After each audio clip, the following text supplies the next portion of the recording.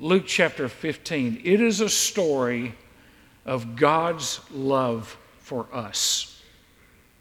There's nothing quite like Luke chapter 15. There are three parables in the chapter: the parable of the lost sheep, the parable of the lost coin, and the parable of the lost son. But the real point of all those parables is that God is involved in every detail of life. He cares about the one. He cares about the coin. He cares about the son that rebels and goes away and is a prodigal and squanders his inheritance. He cares about all of that. But the ultimate reason for Jesus telling these stories is to show us that God cares about lost people. God cares about who we are, where we are, the people we know around us, the people that we come in contact with every day. And in these parables, he's got some key points. First of all, the nature of God's heart. The nature of God's heart. There are people that think God's just a tyrant who always gets ticked off. That's because they haven't read the whole Bible. God is a God of justice. He is. And he judges right and wrong. But God is also a God of mercy. And he shows mercy where we don't deserve it. The nature of sinful man. I mean, nobody has to tell you that man by nature is sinful. I mean, we know that. Now, it's harder for grandparents to admit that than it is for parents. You see, grandparents see their grandchildren do things that they spanked their children for, and they go, "Oh, honey, leave them alone. They're just so precious. They're just so precious." But every child is born with a selfish bent. I mean, you put two kids, you can put them under the roof of this church in a preschool room where there are toys. And one will look at a toy and grab it, and the other one will say, "Mine. Mine." They will not say, "I understand that this toy was paid for by the tithes and offerings of the people of Sherwood Baptist Church, and that this floor is clean because they have cleaned it this week, and that the air conditioner is on, is at a proper temperature for which the workers can work without breaking out into a full sweat. Would you mind if I use that toy for a moment?" No. Mine. Why? Because they think it's theirs. And it happens in your home. I know you don't post those pictures on Instagram. You always post the other ones. I think there ought to be an Instagram account for things that you're embarrassed to say that your kids do. And then just tag them in it. That would be interesting. The nature of man. Man is born into sin. Man is depraved, separated from God. He needs a Savior. This parable tells us about that. And then the necessity of evangelism. People don't come to Christ by osmosis. God doesn't write in the sky, "Hey you, yes, I'm talking to you." The nature of evangelism in the Scripture is always one-on-one. It's always one sinner telling another sinner that God saved that sinner and he could save them. That's the nature of it. This parable is really one story, and it requires all three parables to tell the full story, because really what you get to in this parable is how much of a loving Heavenly Father we actually have. The sheep was lost, and it took great effort to find it. By the way, a sheep is lost and never knows it's lost. Sheep just wander off. I mean, I don't know if you've ever been around sheep much, and I have a little bit, but I've been in Israel and watched shepherds lead sheep over cliffs and stuff, and they have to make sure, because the sheep will just start eating and looking down and eating, and before you know it, the rest of the flock is gone, and he's down a ravine somewhere. A sheep is lost and doesn't know it, so somebody has to find it. The coin is lost, and there's an awareness of it, but it took a great deal of effort to find the coin. By the way, anytime you lose something, it's where you last left it. That's not in the parable. That's free. That didn't cost you anything. But the coin had to be found, and it was a valuable coin.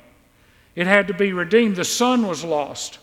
He squandered his inheritance. Now, with these first two parables, there's no blame for their condition. I mean, Jesus doesn't say, well, sheep are dumb. Should have never wandered off. People knew the nature of sheep. Coins can be lost. That's just the nature of a coin. It can be lost. But the son made a choice. The son made a choice to reject the love and the protection of his father's house, and he didn't want to wait for the reading of the will. He wanted to get his inheritance in that moment, and he got it. He got his part.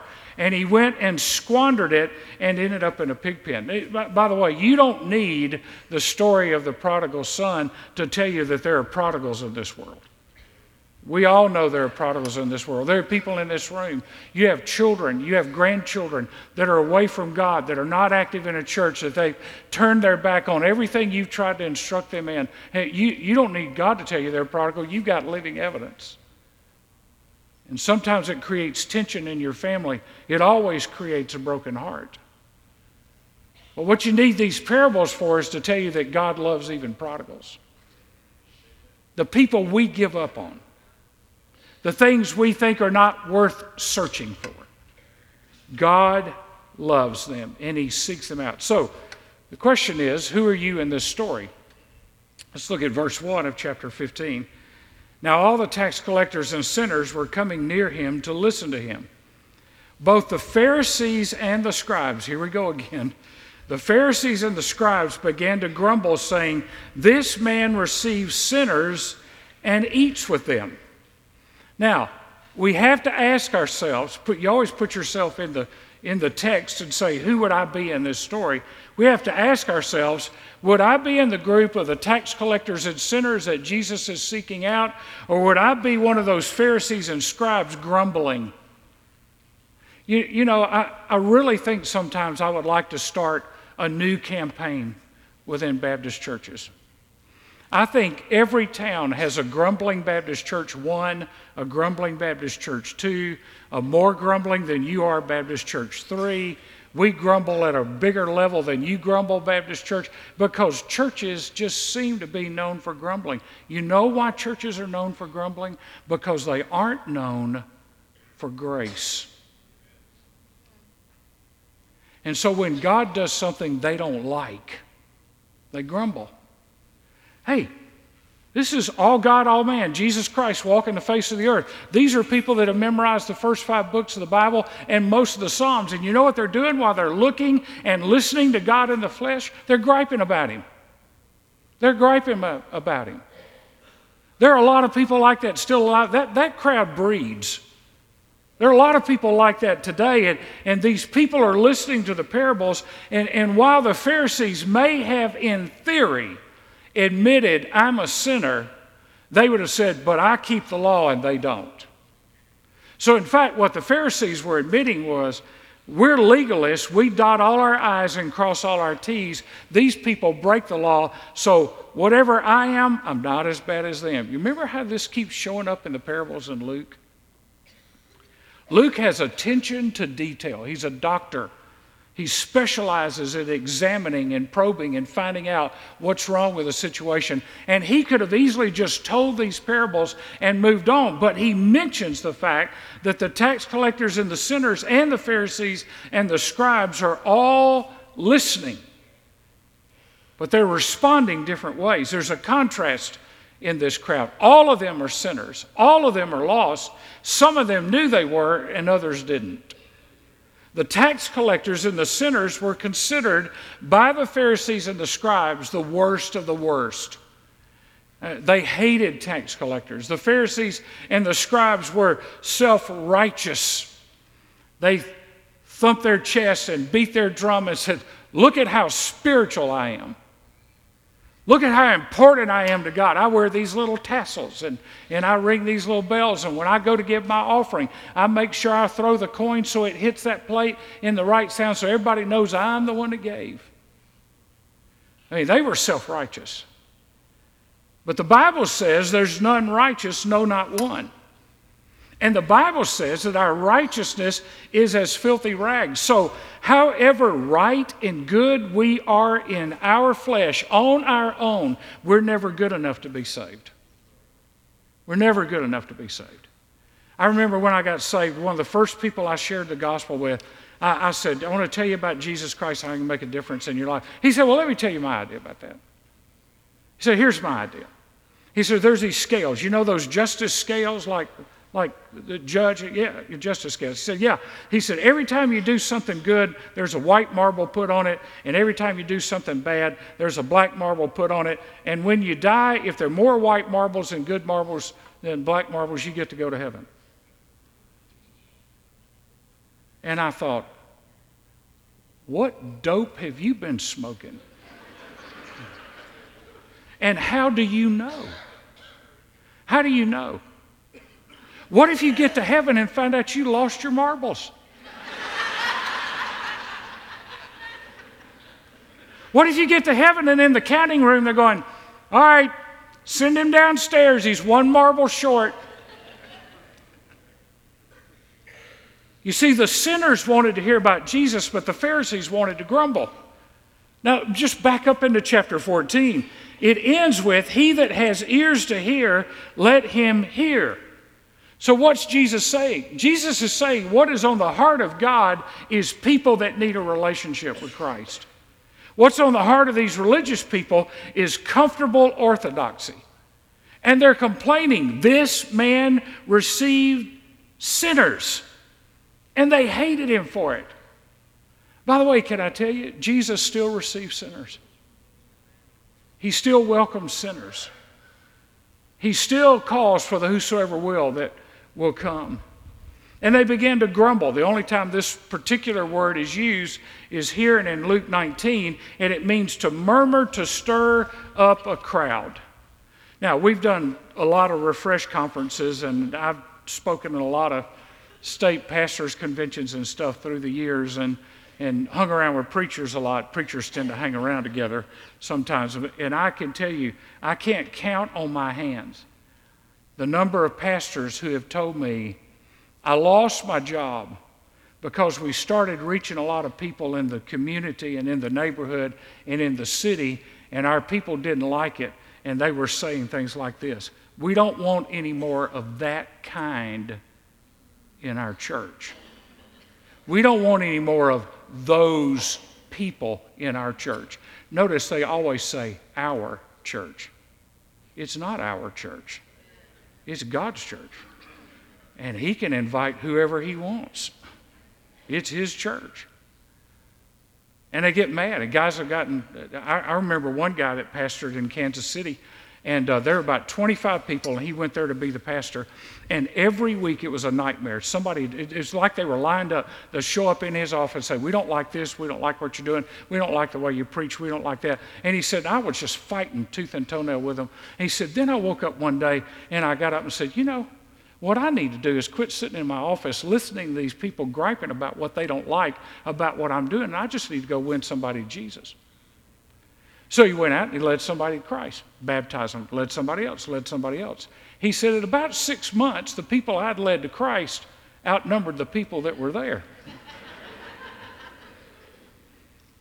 And so he made a motion in a business meeting. He said, all in favor of us reaching people that have not been reached yet, say aye. And that crowd said aye, and the other crowd went, huh?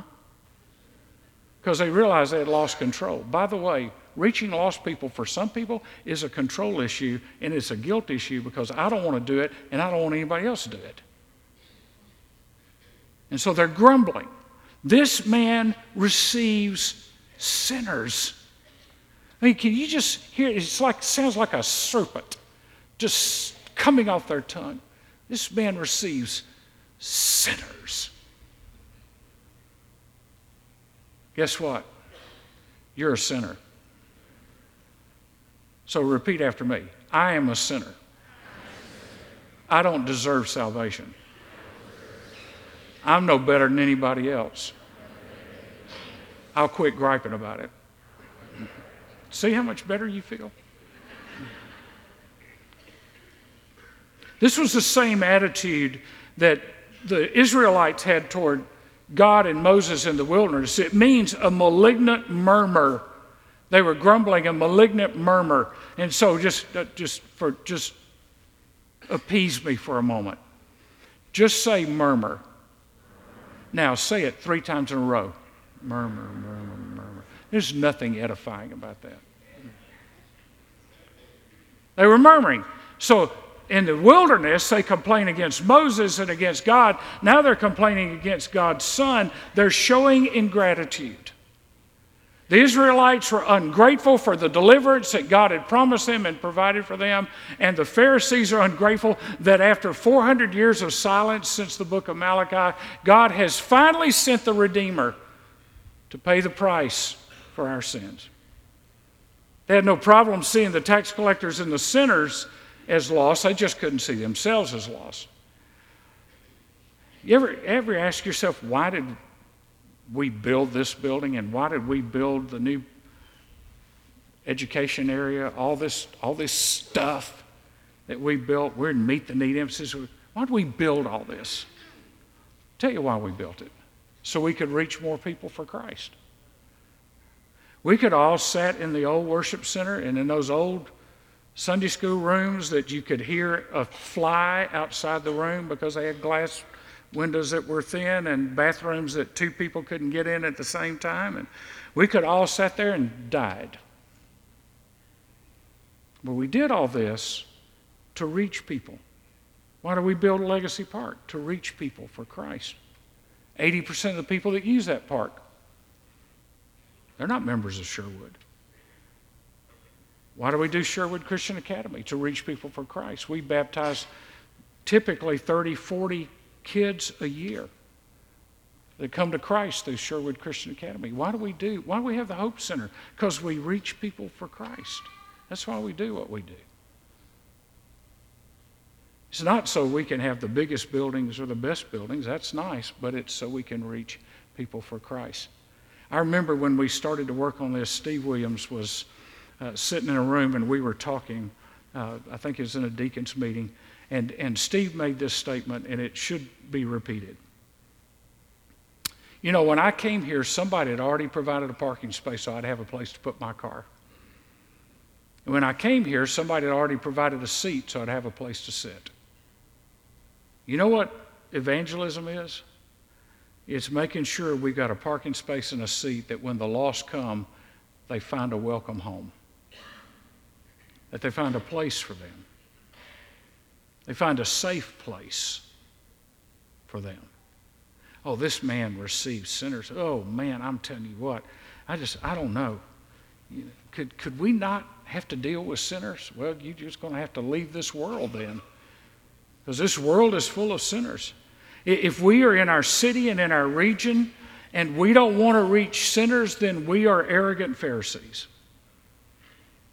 that think we shouldn't be involved in making the world in which we live better and eternity more full of people who know Jesus. He ate with tax collectors and sinners. Man, that was the worst of the lot. I mean, listen, let me tell you how legalistic the Pharisees were. If a tax collector brought an offering to a synagogue, they wouldn't let them give it. No, you can't give that here. That's blood money. That's your money. That's exorbitant rates that you charge as a tax collector. We won't take that money here. Listen, you bring it here, we'll take it. I'll just go on record. We'll take it. You know, when I came here, you know, in the, what century did we come? The 18th century? Was it? Came here in the 18th century? It was, when I came here, women couldn't wear pants. And I remember and I found out about it. And in fact, women were, if they walked into the church on a Tuesday wearing pants, they were sent out. And I remember saying in a sermon, and I've repeated this, I love repeating this, it just brings joy to my heart. I said, listen, you can show up, if you're bringing a tithe, you can show up in a bikini on a Tuesday. I don't care. We'll take it.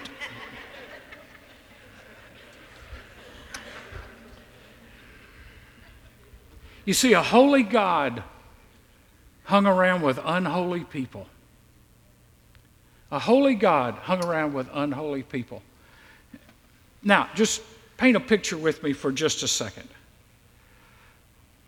We're coming to the end of football season, which causes some people to go into light depression. But we're coming to the end of football season, and you got a team on the field, and the offense gets together and they huddle, and they get in a huddle. Some people think, I bet they're talking about me. But a church huddles on Sunday. Cars have been going by this church all day long. All morning long they're going by. They see cars here. They may not know whose car it is, but they see cars here. And by and large, they're asking themselves the question, what in the world are they doing, and why are they giving up a Sunday to do it? You see, if all we do is hang around with holy people in holy places, and we never take a holy God into an unholy world, they'll never know why we're here. We're just taking up land and space. But a holy God hung around with unholy people, and they were sinners, those that were moral failures.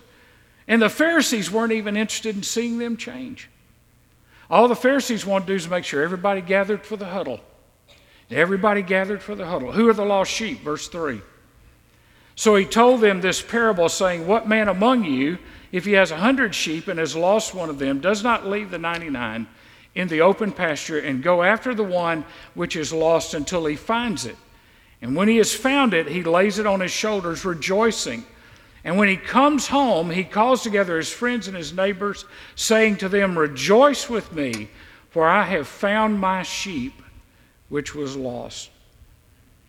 The playwright Arthur Miller said that the sign of a great drama is if during the play you say to yourself, that's me. Guess what? That's me. The lost sheep. This parable tells us that someone is lost. A few months ago, Johnny Hunt and H.B. Charles and I were doing the morning session in the Florida Baptist Pastors Conference at First Baptist Orlando.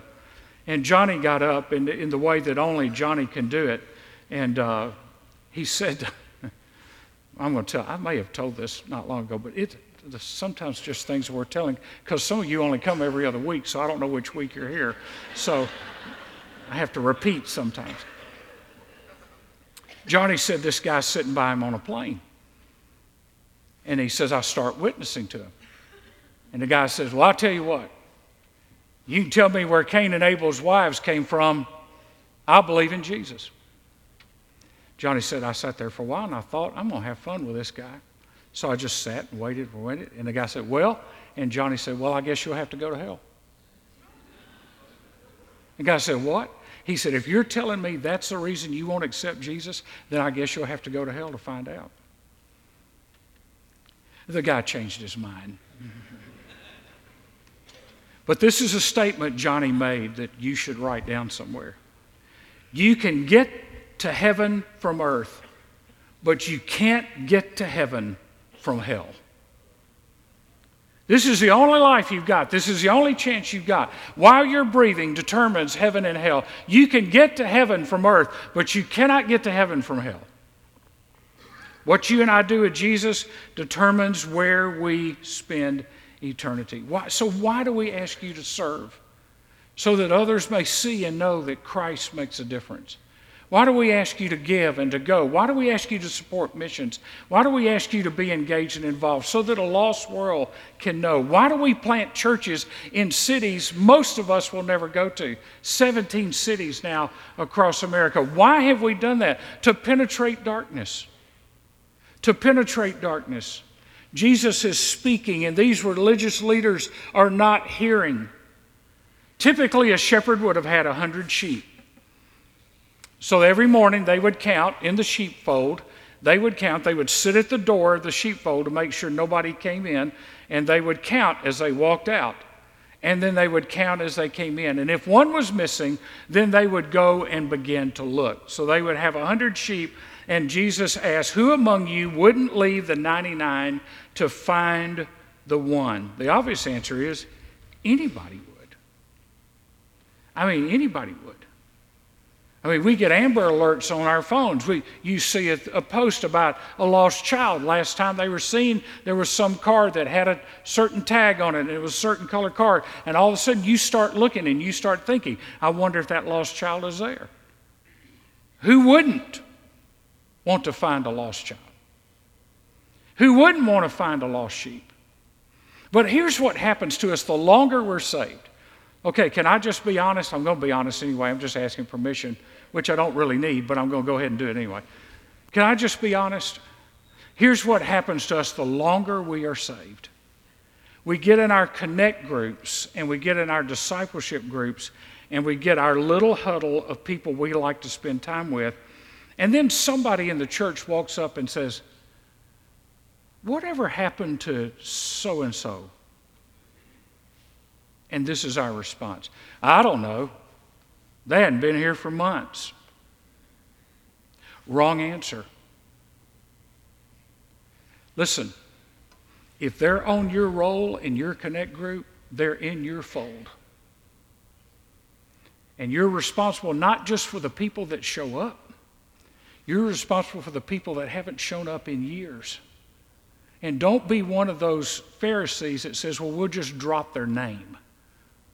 How about dropping their name before God and then getting out of the seat and go find them and see where they are and see why they got uninvolved? You know why most people don't come back to church?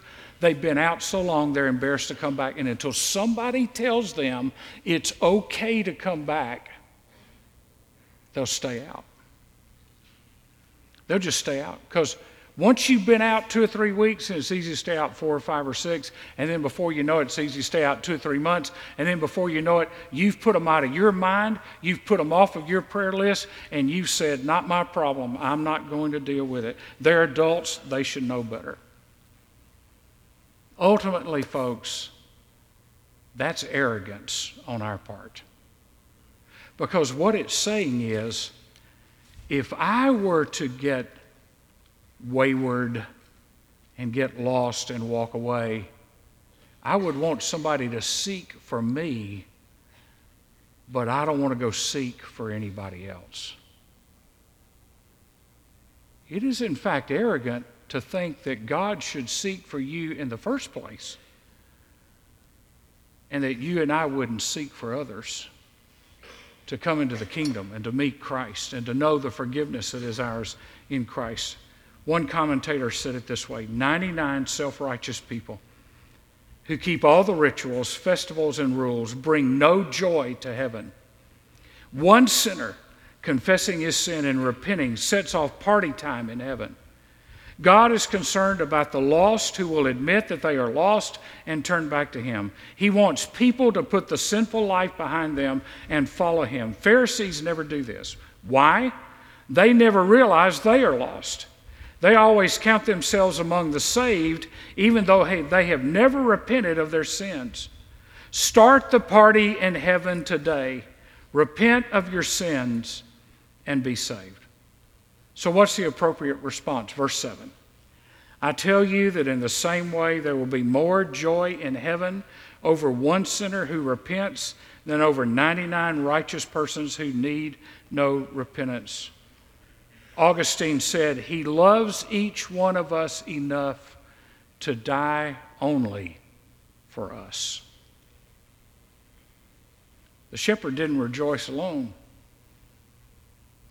He called a party, a celebration.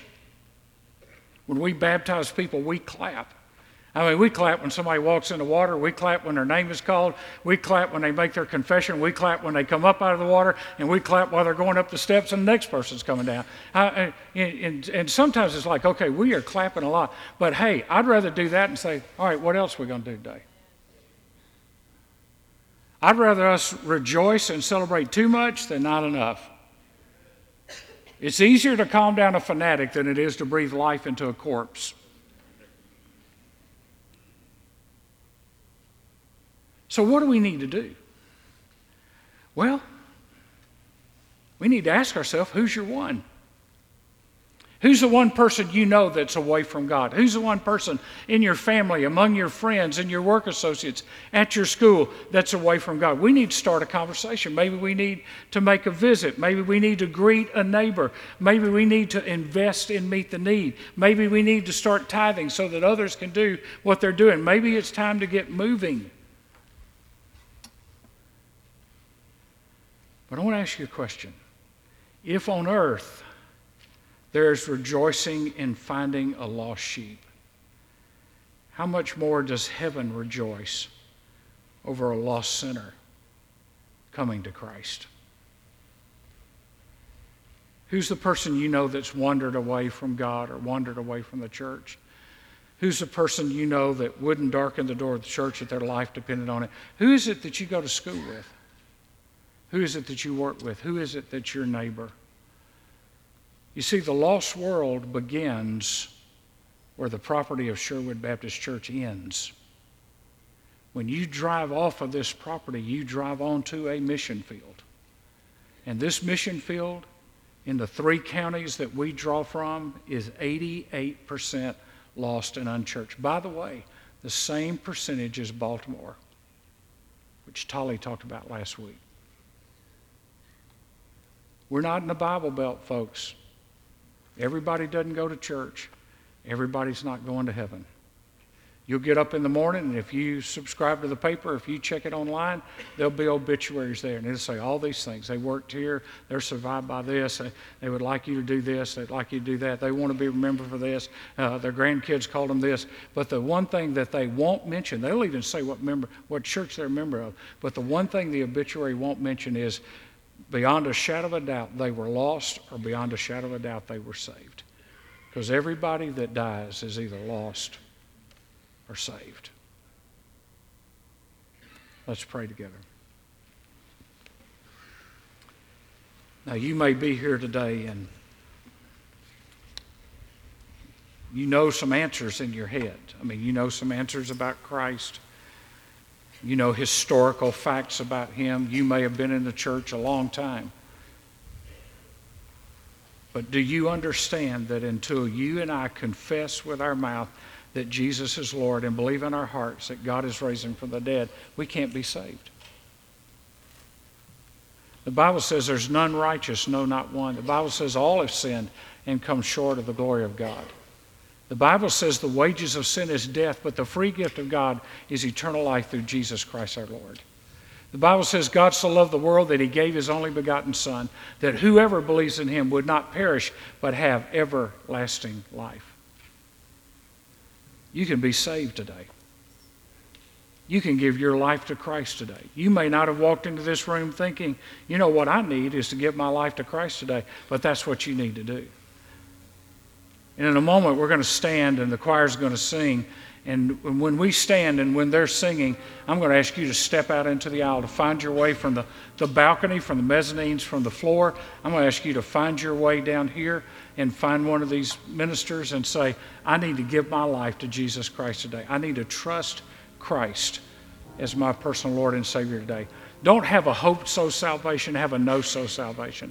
I know beyond a shadow of a doubt that if I died today, I would spend eternity in heaven. Not because of my good works, not because I'm a nice person, not because I'm better than other people, but because of the grace of God through the blood of Jesus Christ, who died on a cross for my sin, rose from the dead, and has provided a place for me in heaven if I believe. That's what we're asking you to do today. So I'm going to pray, and when I'm through praying, we're going to stand. And as we stand, I'm going to ask you to step out. First step. Step out and be the first one down to say, I need to trust Jesus today. Father, I ask you to save the lost today. I ask you to say to the saved today that we need to be more committed to sharing our faith with a lost and dying world. Help us to see a world the way you see it, in need of Christ, in need of salvation, in need of love, and in need of forgiveness. Lord, help us to not be a people in holy huddles that never hang around with and talk to unholy people that need to know Jesus. For it's in His name we pray.